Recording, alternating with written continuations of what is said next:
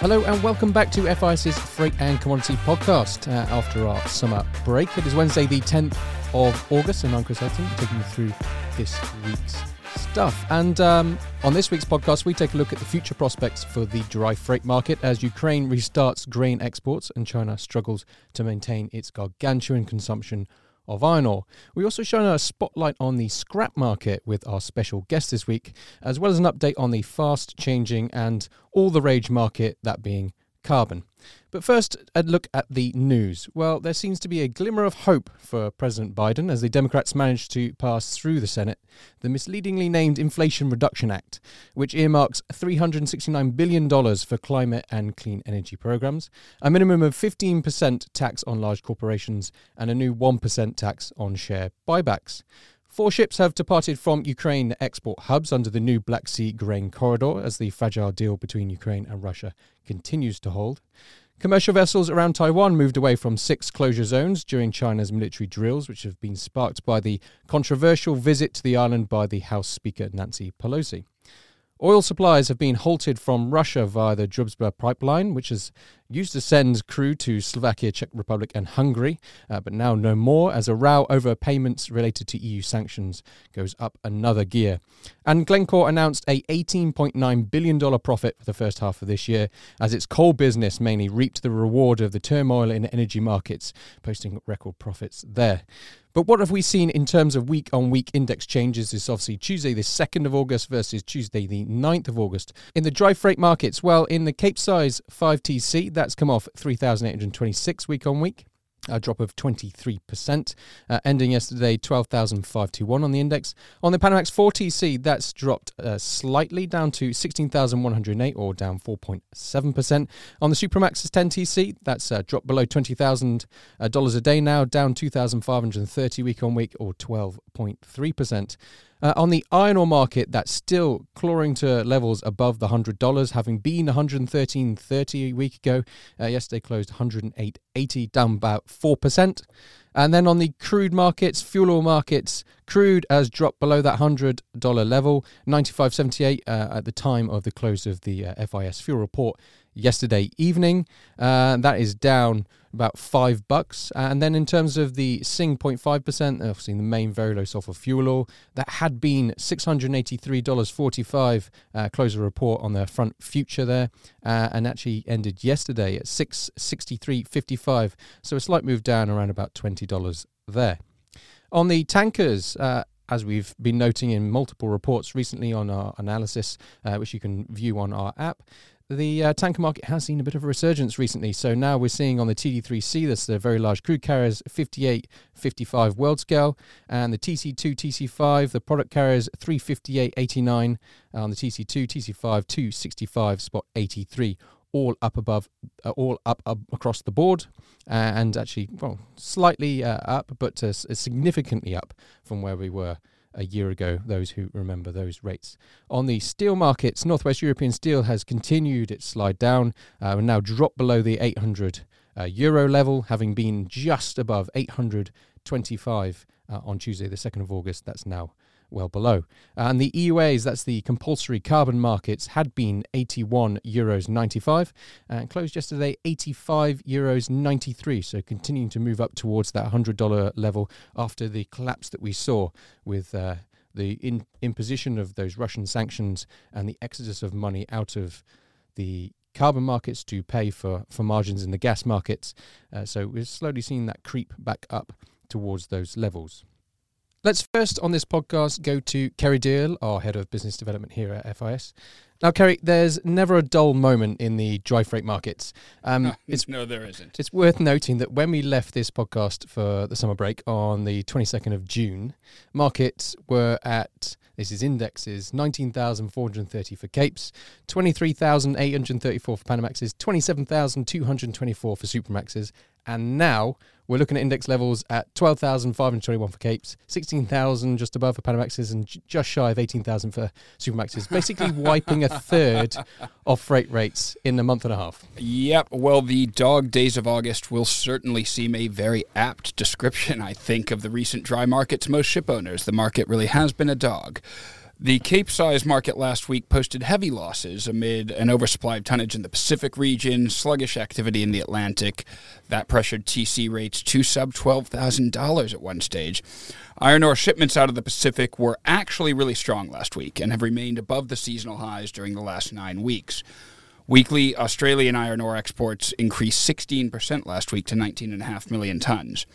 Despite this, rates have been dragged down by, frankly, missing activity across all the other key regions, in particular Brazil, where iron ore exports were 32% lower week on week at 6.2 million tons. In the East, we've seen excessive tonnage supply and an unwillingness as of late of many owners to ballast towards Brazil, thinking it's already quite crowded over there. That's pushed C5 rates down for much of the last week, certainly falling from $9.70 to a low of $7.7 per metric ton late last week, before we found a floor, seemingly, and a little bit of support came back on Friday and early this week.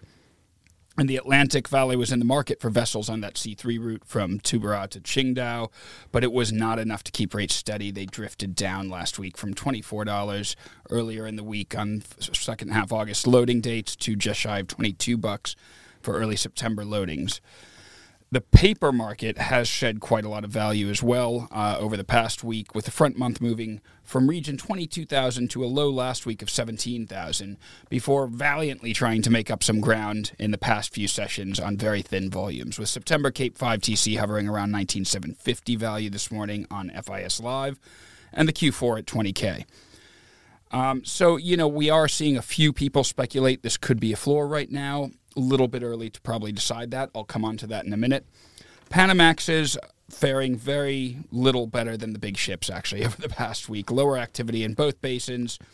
The activity has been something of a mixed bag in the Atlantic, with grain demand beginning to slow, while on the mineral side, volumes seemed marginally healthier. Most support coming out of the U.S. Gulf, with fresh demand for end-of-August dates and grain cargoes, redelivery seeing Japan range sharing those fixed around 25,250 for most of last week. In the Asian market, Indonesian coal has continued to be the main support factor, and there's been limited activity out of Australia. This caused rates to drift down against a fairly long tonnage list out there in the Pacific. And after reaching a peak in the previous week, coal shipments saw volumes start to drop a little. I will also come on to this in a bit. This echoed China, which has completed probably its peak seaborne thermal coal buying, as is usual over the summer now, according to the China Coal Transport and Distribution Association. Coal cargoes via Indonesia, redelivery South China, fixing around 11,500, up to 13,000 last week. But on the other hand, very, very little support generated elsewhere in the Pacific. The paper market, despite gapping down sharply in the middle of last week, towards the end of last week, and for the last 2 days, sentiment appears to have been getting a lift from the big ships, being dragged up by the capes a bit. The September 4 TC paper clawing its way up from a low of 17,100 last Thursday to 17,800 this morning, value on FIS Live, while Q4 is at 17,850. Now, there are a couple of interesting factors I think we need to address, one being the proverbial elephant in the room, especially as it relates to supers and panas, which is the Ukraine grain deal and its potential impacts. Look, while there's no doubt that any deal that allows Ukrainian grains to move is objectively a good thing, both for the impending global food crisis and the freight market, I do think we need to keep things somewhat in perspective, Chris. So far, somewhere in the region of 300,000 tons of wheat and corn have moved across a dozen vessels. Compare this, to nearly 700 shipments a month prior to the outbreak of the war. So it's a really big difference. We can see that the scale of movement is simply not comparable as of yet to where we were before the war.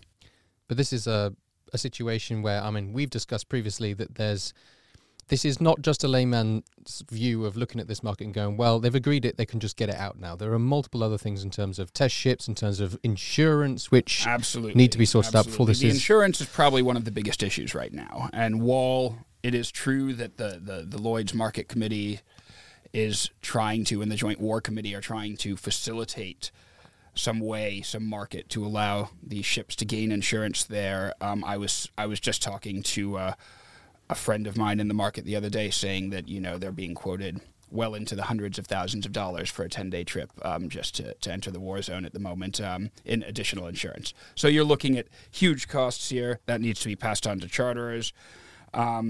We need to test out how safe this is for a while before those fall. The good news is that I am hearing from people in the market that the big grain houses are all out there with cargo now. So they are procuring grain. They are trying to get ships. But this is going to be a slow process, right? It's going to be slow to actually get the wheels in motion. And I think the concern is also probably that this deal lasts for 120 days as it stands. So by the time we get everything in motion, how much longer will we have to ship? It's true. This grain. It's true. So that's something to keep an eye on. It's objectively good thing for the market. Will it help to hopefully create a floor in the dry market? Yes. But let's not get ahead of ourselves in terms of the volumes moving. And I just wanted to point out some nice figures. John B will be very happy with the fact that I'm picking out some figures in terms of, and this is probably most pertinent to the Cape market because I'm talking about iron ore volumes here. Yeah. So if you look in terms of, this is S&P Global market intelligence data. If you're looking for the last 7 months, China imported some 626.8 million tons of iron ore, but that was down 3.4% or 21.8 million tons compared to the previous year. So in terms of questions of Cape market finding a floor, about the future, where's this going to go? And the big question mark in China is, one, COVID, two, is it going to restart a lot of these infrastructure projects and be with the same fervor that it was previously when it was doing 6% a year economics? Yeah, and I don't know that you can, if I'm being honest. I mean, does every dollar go just as far as it did a few years ago on these infrastructure projects? How many more bridges do you need? Is a question worth asking. So, it'll be interesting to see how they handle that.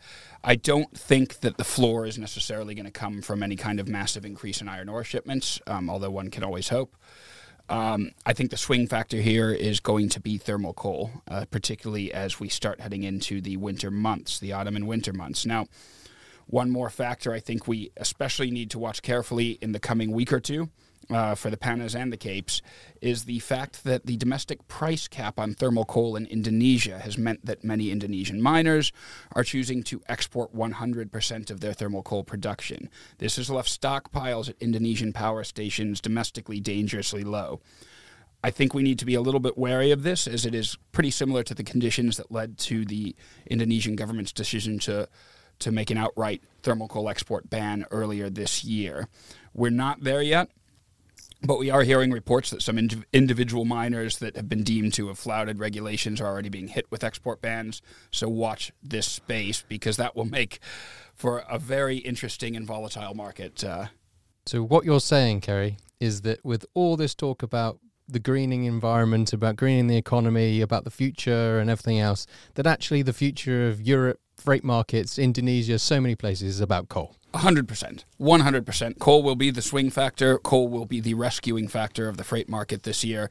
And Europe's going to use a hell of a lot of it this winter. I think there's no doubt about it. Next, let's get an update on the carbon markets with Kieran Batterbury. Now, Kieran, a lot has happened over the summer break in carbon markets. What are the main points that listeners should be made aware of? Yeah, thanks, Chris. I mean, how long have you got?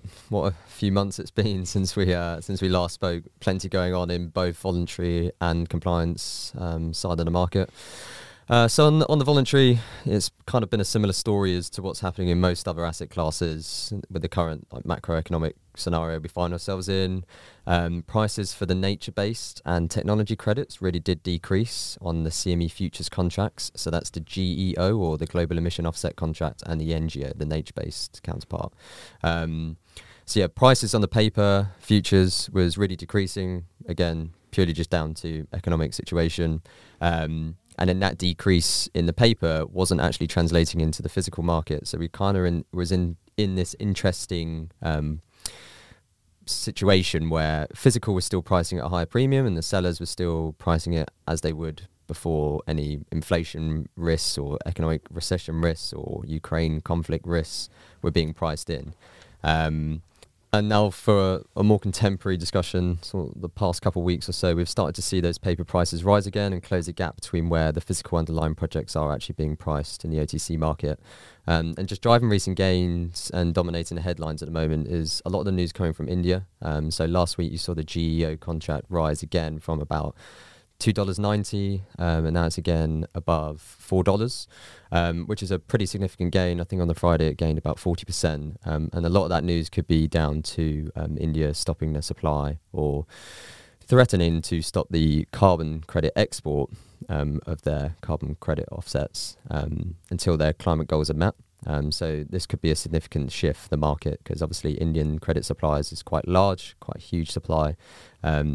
If we lose this in a market, geo prices is encapsulating these Indian projects. If we start to lose them, or the ones that are currently in circulation are taken off the market, it could be quite a seismic shift for the market. And obviously we don't know what this is going to look like. It could have just been a throwaway comment from a politician, but certainly something to keep an eye on, and it could be one of the biggest drivers for prices going forward. Elsewhere in the market, we're obviously continuing to see more standardization and institutional buy-in. Most noteworthy is probably the ICE exchange launching 10 new nature-based futures contracts, which should serve the physical market better with more efficient hedging tools, which is great to see. And again, another huge exchange jumped on the bandwagon and actually listening to what some of the market participants need to ensure the structural integrity really of the market and the growth of the market going forward. And now onto compliance markets. The EU ETS has obviously been heavily tied to wider energy markets throughout the summer period, but continues to display a bit of an inverse correlation, especially with TTF gas.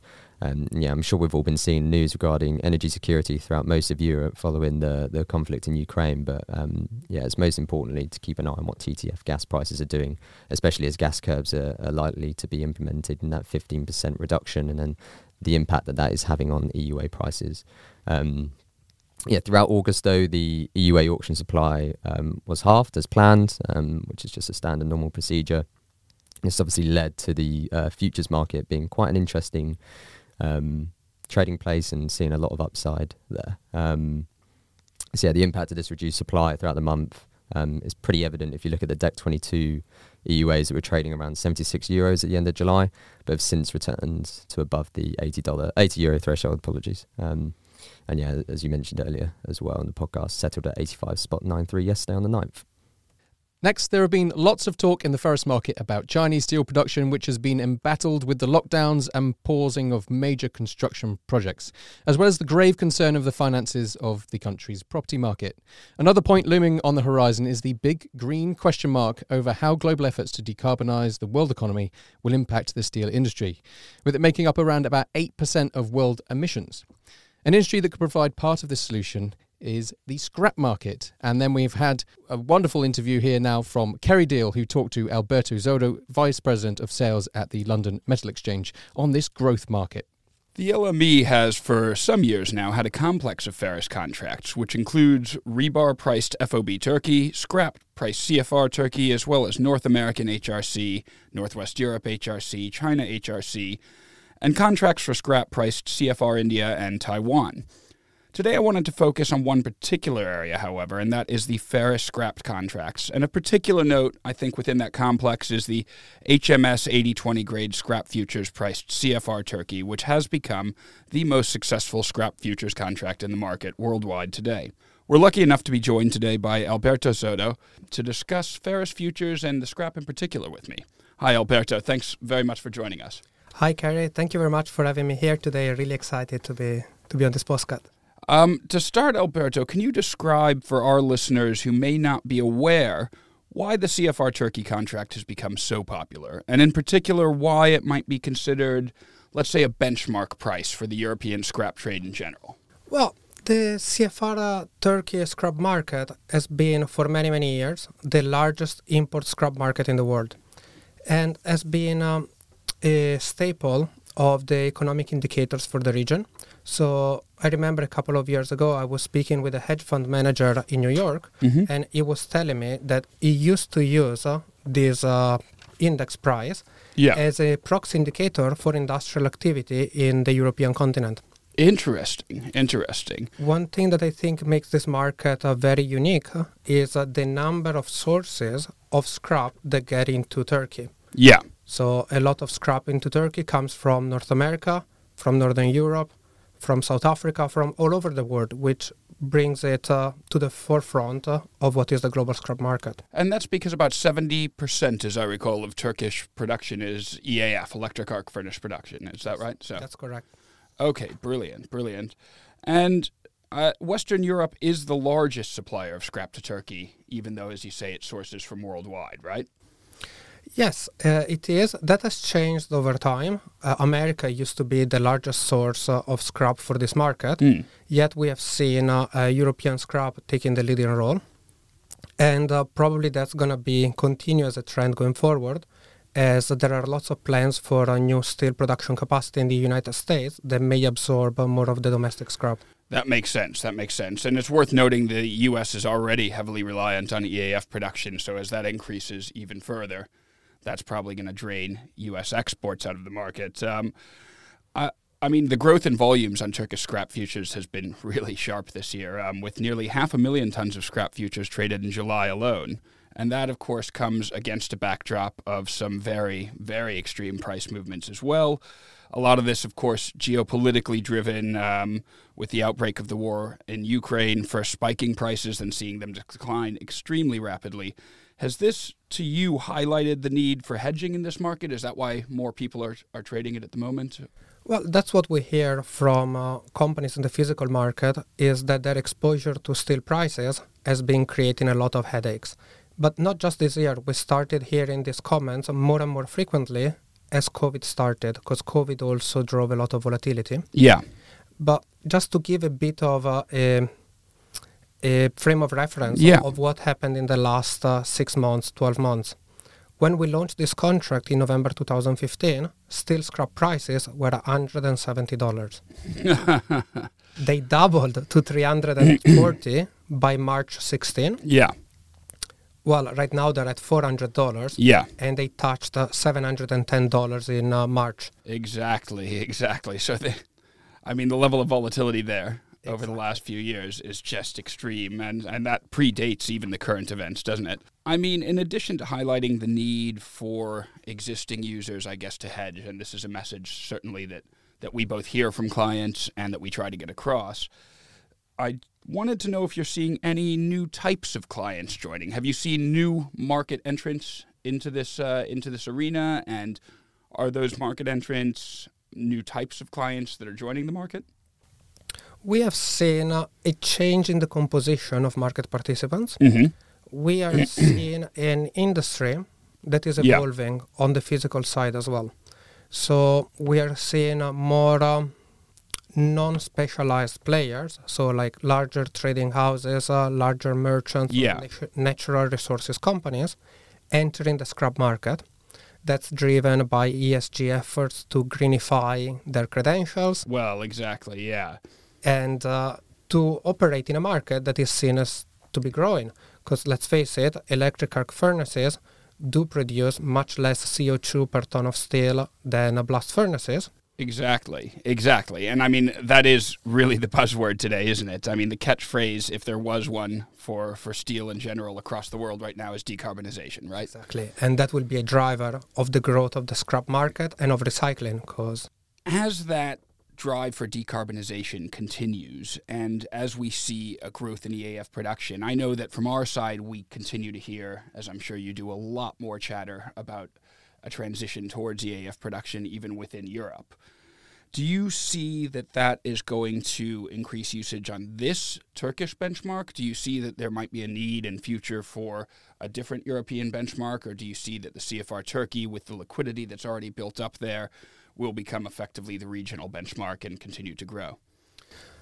Well, that is a very interesting question, and it's very difficult to foresee what's going to happen in this market. But certainly I believe this price to remain a very relevant reference for the global scrap market. Mm-hmm. A big question mark on the emergence of a new price reference is probably China, because a few years ago, it was mooted that China could become a very large exporter of steel scrap, that China could flood the market with steel scrap, so that Chinese exports could become the new price reference globally. Yet what we are seeing is increased scrap production within China and potentially a move towards more EAF productions within the country. I was going to say, I mean, EAF production is rapidly rising within China itself. So, do we think that's going to stop them becoming a leading exporter of scrap? Well, potentially. Let's also not forget, from a strategic perspective, recycling sort of makes levels the playing field from an access to resources perspective. Of course. Because everyone can generate scrap, because everyone has bridges, exactly, has old cars, old washing machines. Everyone can generate scrap. You can only mine iron ore where nature puts iron ore. Exactly. So from a security of resource perspective, then it does level that playing field very much. And I guess the final and perhaps the most important question for me here, and one that I always like to discuss, I mean, if you're looking at global scrap consumption, it's in the region, I believe, of 630 million metric tons worldwide, right? Yet even the LME scrap futures, the most successful scrap futures contracts out there at the moment, trade in the region of 5 to 6 million tons per year. What needs to be done, in your opinion, to encourage more usage on the futures market? Well, let's not forget that this is a very new tool for the steel industry. Mm-hmm. So for many, many years, the industry did not accept the use of derivatives because while aluminium or copper are chemical elements, and they are pure chemical elements, which you can identify pretty standardized specifications, steel as an alloy of iron and carbon. Yeah. So, and especially on scrap, you have multiple varied specifications, which created a problem of fragmentation and difficulties of coalescing the industry around the standard. I think we reached the level where CFR Turkey HMS 8020 is a standard that people can agree on. And that's why we are seeing an increase in the liquidity. And you think that's people learning to normalize their own exposures to that HMS 8020 standard CFR Turkey? I believe so. Mm-hmm. The other point as well is you mentioned 5 or 6 million tons to be traded on the LME this year. Fingers crossed. Fingers crossed, exactly. But let's not forget that what we hear in the market is probably 5 or 10 times as much is trading bilaterally in the OTC market. Okay. And directly with banks, and that's driven by credit considerations. So that hedging is happening to a degree, it's just not happening necessarily across the exchange. Exactly, but we hope as liquidity grows on the LME, credit considerations and the cost of trading on the LME and the increase in liquidity will make it cheaper to trade and attract more volumes. I think it should. I mean, with a lot of people looking at this material as perhaps one of the key materials of the future in terms of steel making, I think the interest is out there. So fingers crossed, and thank you so much for coming on to join us and explain to our listeners a little bit more about the product. That's it for this week. If you want to stay up to date with everything that's happening in the freight and commodity space, then sign up to our app, FIS Live. You can access that via our website or follow us on Twitter and LinkedIn. Enjoy the rest of your week and join us on the next podcast.